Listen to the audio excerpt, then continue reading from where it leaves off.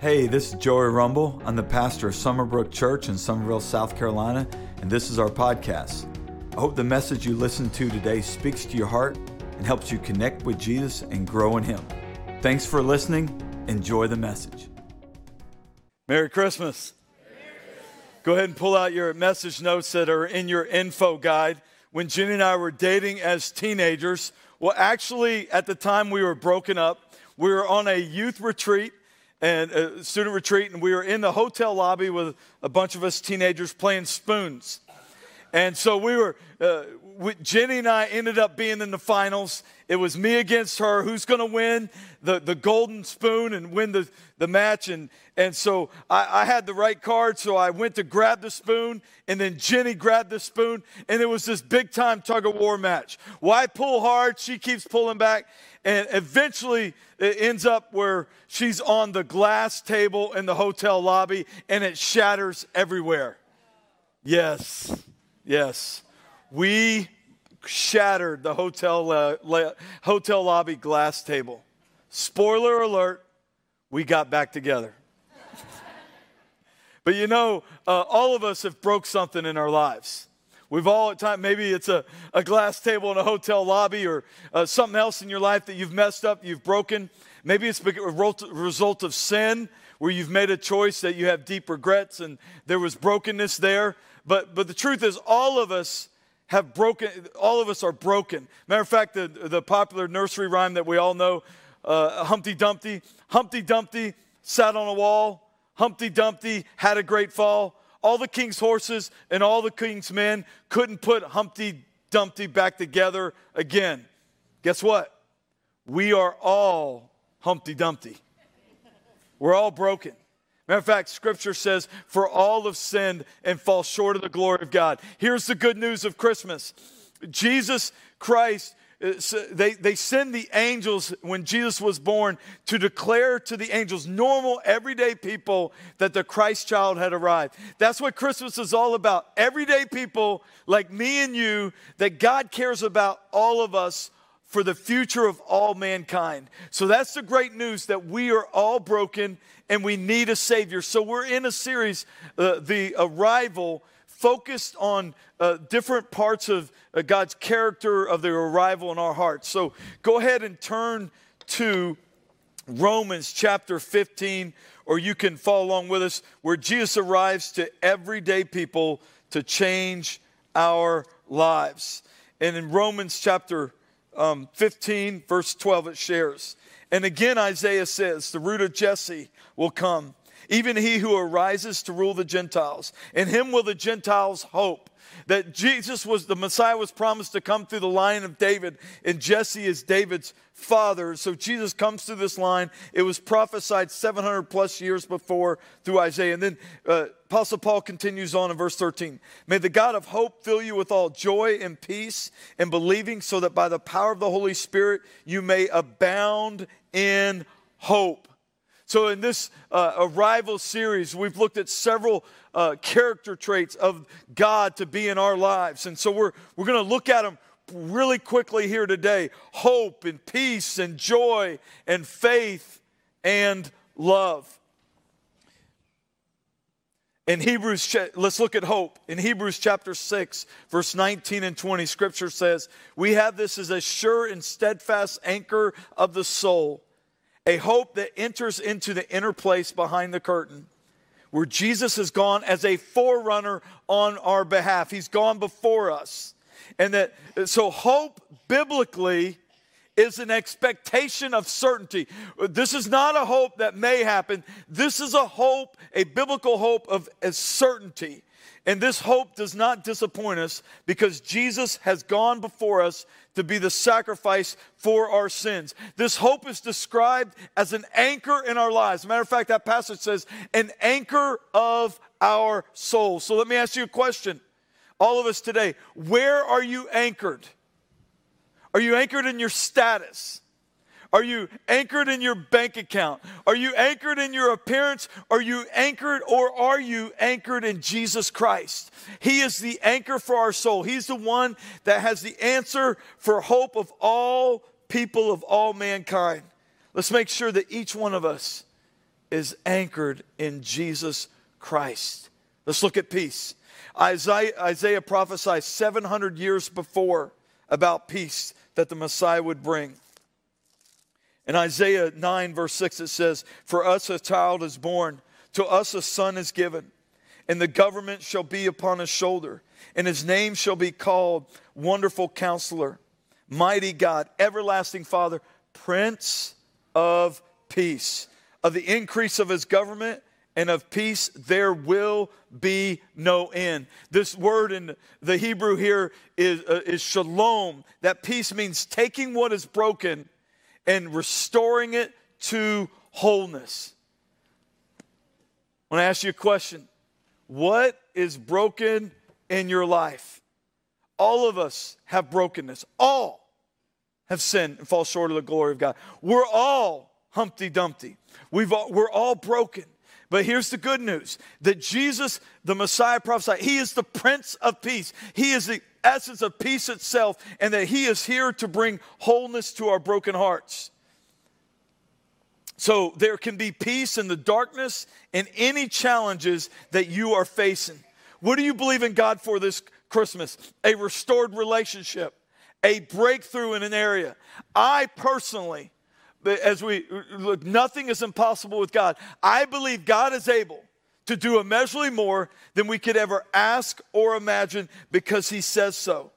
And here's something also we tend to forget sometimes. This broken point can actually, in our lives, can actually be an opportunity to depend on God more. Where we are weak, Scripture says he is strong. I've seen those areas of my life where I'm so weak and I have to depend on God more. Man, God moves through so many of those situations. And so I encourage you, as you're thinking, man, there's no way God can restore this situation. When you depend on God, what it causes you to do, it causes you to think of thoughts that you haven't thought before. God uses situations that look like dead ends to provide breakthrough or another path that he's going to lead you to take that honors him. Because you and I were created to be in relationship with God, where he is your purpose to worship him first and foremost. So as we continue to look at this in the Christmas story, the angels share with the shepherds in Luke 2:14. Let's read there in our Bibles, Luke chapter 2, verse 14. As the angels are speaking to the shepherds, "Glory to God in the highest, and on earth peace among those with whom he is pleased." As Jeanette and Linda had shared this passage of Scripture, we please God. And what's going on here? That God's peace is among those whom he's pleased. So what pleases God? What pleases him? A surrendered heart. One that is completely surrendered to God. So let's look at that. Let's look at faith of a surrendered heart in God that Mary displays, that Tanner at the beginning of the service read this passage. And so let's turn there together in Luke chapter 2, verse 35. "And the angel answered her," as we're looking at faith now, "The Holy Spirit will come upon you, and the power of the Most High will overshadow you. Therefore, the child to be born will be called Holy, the Son of God. And behold, your relative Elizabeth, in her old age, has also conceived a son, and this is the 6th month with her who was called barren. For nothing will be impossible with God." And so Mary now responds to the angel Gabriel. And Mary said, "Behold, I am the servant of the Lord. Let it be to me according to your word." And the angel departed from her. We need to respond like Mary responded to the angel Gabriel here. She responds with a heart of surrender and obedience. Let's continue on with the Christmas story. And now we're going to look at the angel appearing to Joseph in a dream. The angel is not named. I believe it's Gabriel as well, but we don't know for sure. And let's look at in Matthew chapter 1, verse 18. "Now the birth of Jesus Christ took place in this way. When his mother Mary had been betrothed to Joseph, before they came together, she was found to be with child from the Holy Spirit.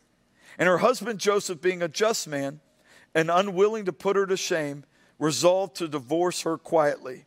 But as he considered these things, behold, an angel of the Lord appeared to him in a dream, saying, Joseph, son of David, do not fear to take Mary as your wife, for that which is conceived in her is from the Holy Spirit. She will bear a son, and you shall call his name Jesus, for he will save his people from their sins. And this took place to fulfill what the Lord had spoken by the prophet. Behold, the virgin shall conceive and bear a son, and they shall call his name Emmanuel, which means God with us. When Joseph woke up from sleep, he did as the angel of the Lord commanded him. He took his wife, but knew her not until she had given birth to a son, and he called his name Jesus. Joseph, he did as the angel of the Lord commanded him. Mary said, let it be to me as you have said to the angel. Mary and Joseph's faith moved them to obedience.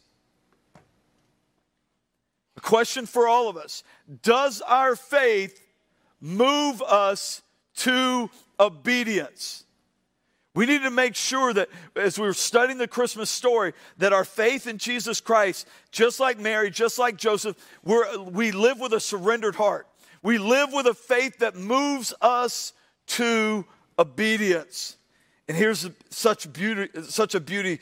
When your faith moves you to obedience, one of the amazing things is this. Faith provides you a front row seat to God using you. This whole year, baptism after baptism after baptism of people's lives being changed weekly and monthly. I mean, it's just been awesome to watch. A front row seat of how God has used you in our church to impact other people's lives, to give their hearts to the Lord, and responding with obedience, faithful obedience to the Lord. It's been beautiful as your pastor to watch God move mightily and God using you in a front row seat for his glory. Think about this as well, about a front row seat. Emmanuel means God with us. Matthew 1:23 shares Emmanuel, God with us. Let's never take for granted that Christmas is all about giving us a front row seat with him, God with us. Isn't that awesome to think about? It's just amazing that Emmanuel, God with us, that we have a front row seat to be with God. Now let's move on to joy. The Christmas story is full of joy. I mean, it's amazing. So Mary, with baby Jesus in her womb, goes to visit Elizabeth, who John the Baptist is in her womb. And as she's visiting Elizabeth, and Elizabeth is Mary's cousin, Luke 1:44 shares this. For behold, when the sound of your greeting came to my ears, the baby in my womb leaped for, what did it leap for? I mean, it's awesome in the Christmas story. The angels visit the shepherds to tell them the good news about the birth of Jesus. Luke 2:10. Fear not, for I bring you good news of great, that will be for all the people. The Christmas story is full of joy. Psalm 16:11, you make known to me the path of life. In your presence there is fullness of, in God's presence, there is fullness, abundance of joy. At your right hand are pleasures forevermore. We, outside we have joy, that big white joy sign as you drive in today, and our team leads took a picture with the joy sign here. And we're experiencing some joy, right? Yeah. And so that's on our Facebook page. And I encourage you, as we move into the new year, I believe God's given us a word for the new year, and it's multiply. As I was reading and having time with the Lord in 2 Peter chapter 1, 2, and 1 Peter 1, 2, it was all about our knowledge of God multiplying. It was all about not only our knowledge of God, but overflowing with hope and peace and strength in the joy. So go ahead. We're going to be doing a multiply, looking at especially moving to maximum capacity abundantly in these character traits of the Lord. And what happens when you're overflowing like that? You impact families. You impact communities. You impact cities. When your joy is multiplied, when your hope is multiplied, overflowing, it begins to do what? Acts 6, where it says the disciples were multiplied. And so I encourage you, one of your biggest responses to the message today is jump in the new year in 2024. Don't just be taking up a chair in the church. Hey, we thank God you're here. We praise God for that. But God has more for you than that. He's got movement. He wants you to multiply. He doesn't want you to be just someone that just does your own thing, but you're given over to God and His works, and that you're doing it for His glory. Amen? So in the new year, I encourage you to really jump on in this new series. Start next week, we're going to be back into journeying through the whole Bible. And so we'll be back into 1st and 2nd Samuel and 1st and 2nd Kings as we're journeying through all the scripture. And we're focusing laser beam on multiply in these passages of 1st, 2nd Samuel, 1st, 2nd Kings. You don't want to miss it. At the same time, that starts this next Sunday at 9:30 and 11, 2 family services. Then in July, it's a J. It's a J. January 7th through the 27th, we're going to be through 21 days of prayer and fasting. And this is life-changing. I'm convinced that you want to multiply your life. You want to make some movement in your life. Jump in Monday through Friday at 6 a.m. We pray, we seek the Lord, we fast together. Then on Saturday at 8 a.m. If you're getting the kids ready for school or whatever, man, put that iPad, put that laptop, whatever on your kitchen table, your kitchen counter, and man, join with us in prayer online. We'll be live streaming it. I believe those who connect with Jesus and sit at His feet, their lives are multiplied. They reach their full potential. And so in the new year, we also have a Bible reading plan as you leave today. We're reading through all of the Bible together as a church. Man, jump in, get in the Word. Man, let's make 2024 the best year we've ever had in the Lord. So we're looking at joy. God wants our joy to be overflowing, multiplied. My wife, a few years back, good many years back now, she was at a Christmas party and they had a white elephant game. And so during the white elephant game, she got the gift of these 3 blocks, joy. So she received joy. And she loved this gift. And so she was like, yes, I got this gift in the white elephant. And so as it continues on, a few ladies later, someone stole my wife's joy. How dare her? Smug lady, she steals my wife's joy. But little did she know, at the end of the line, no one knew that my daughter Mary had the last number. So what did my daughter Mary do when at her last one? She took back that joy from that lady and gave it to her mama. All of us need to be like Mary there. We need to be taking that joy back and giving it to our family, to our mamas. But here's the thing. Scripture shares that the devil comes to steal, kill, and destroy. That means he comes to steal your joy. He comes to steal your hope. He comes to steal your faith. Don't let him. Let's take it back. Let's protect that thing. And not only that, as you protect it, you take it back, then it overflows to your family. It overflows to your small group here at church. It overflows to your work environment. Man, in 2024, let's make sure that we do not allow our joy to be stolen. So I have a question for you. How is your joy level? Is it full or is it way low? It is not God's plan for your joy level to be low. But all of us, I'm with you. Well, it's not God's plan for it to be empty either. So as you're walking with the Lord, sometimes that's going to happen. You're going to get a little dry. Come back to Jesus. Come back to where your joy level flows to abundantly. Let's look at love. The angel's talking to Joseph in a dream in Matthew 1:23, where I shared, behold, the virgin shall conceive and bear a son, and they shall call his name Emmanuel, which means God with us. Church, remember, God is giving us a front row seat to be with him, God with us. Listen to this about Christmas. God suffered with us, for us. He feels our pain, our disappointment, our hopes and dreams. So no matter what you're going through, God is with you as you've placed your faith in him. Luke 2:4 shares about Joseph and Mary as they went up from Galilee, from the town of Nazareth to Judea, to the city of David, which is called Bethlehem, because he was of the house and lineage of David, to be registered with Mary, his betrothed, who was with child. And while they were there, the time came forth for her to give birth. And she gave birth to her firstborn son and wrapped him in swaddling cloths and laid him in a manger, because there was no place for them in the inn. What is this? It is the arrival of love, the perfect love, the Messiah. Now think about this. God had spoken through the prophet Micah 700 plus years before that Jesus would be born in Bethlehem. Micah was a prophet who declared judgment on Israel's sins and told them to repent. But he also prophesied forgiveness that would come through the shepherd king. So Micah 5:2 shares that. What do we learn from this? That God keeps his promises. God is orchestrating his plan in the Christmas story for all people. This means that God is orchestrating his plan in your life too. He keeps his promises to you. You can trust him. God is not a genie in a bottle, but he went to great lengths to have your sins paid for so you could be with him.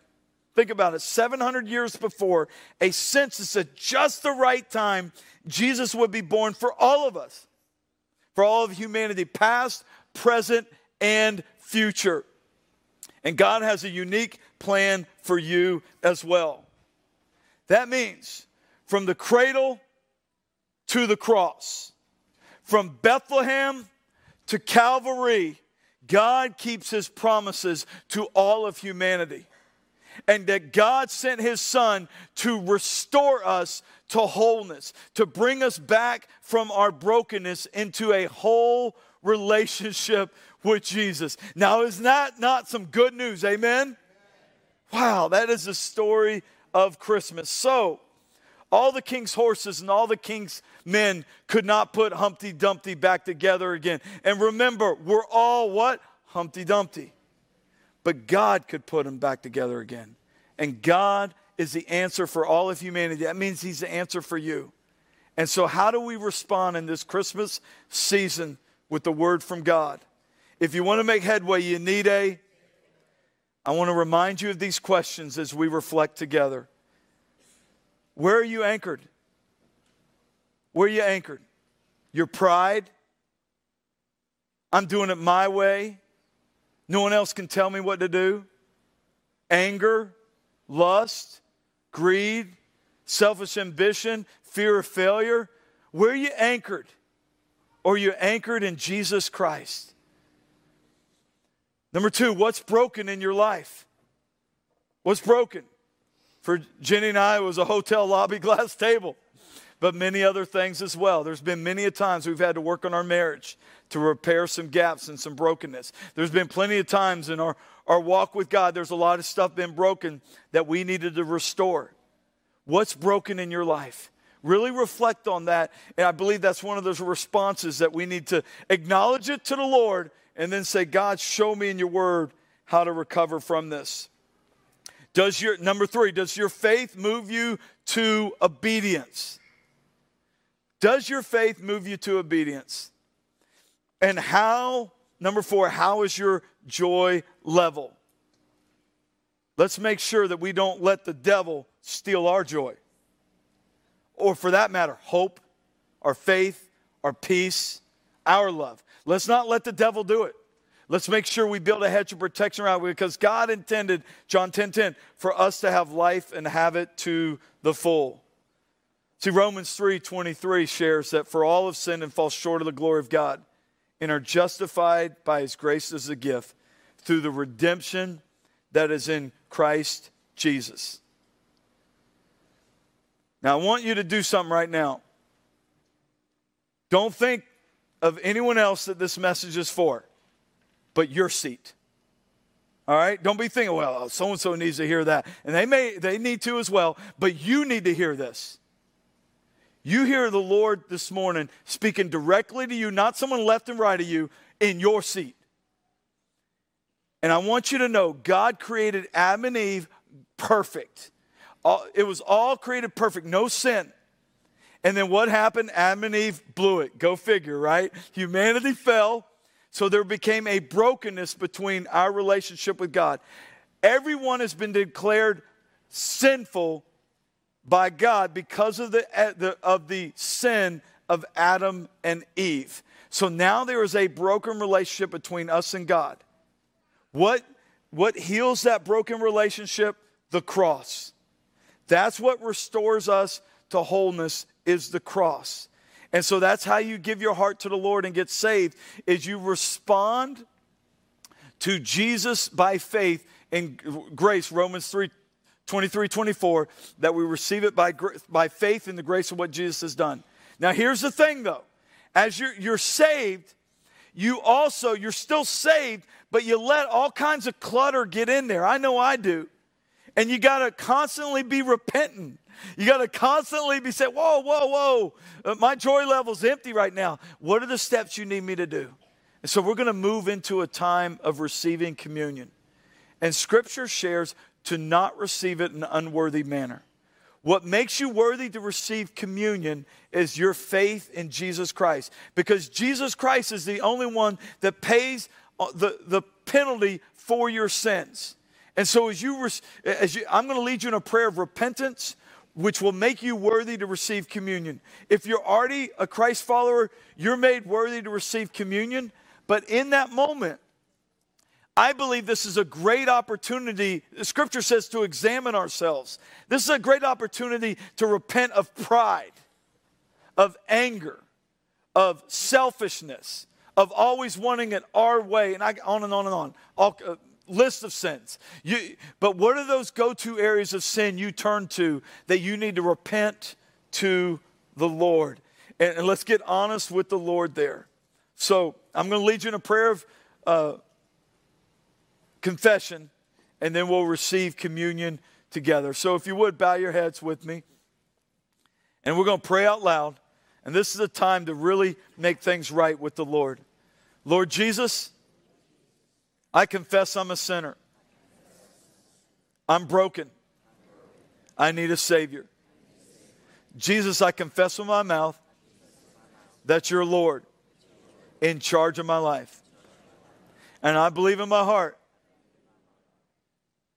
that you were raised from the dead. Come into my life and make me the person you want me to be. Lord, what's out of order in my life right now? Show me, and I repent. In Jesus' name. I receive your forgiveness of sins. Thank you for eternal life with you. In Jesus' name. Amen.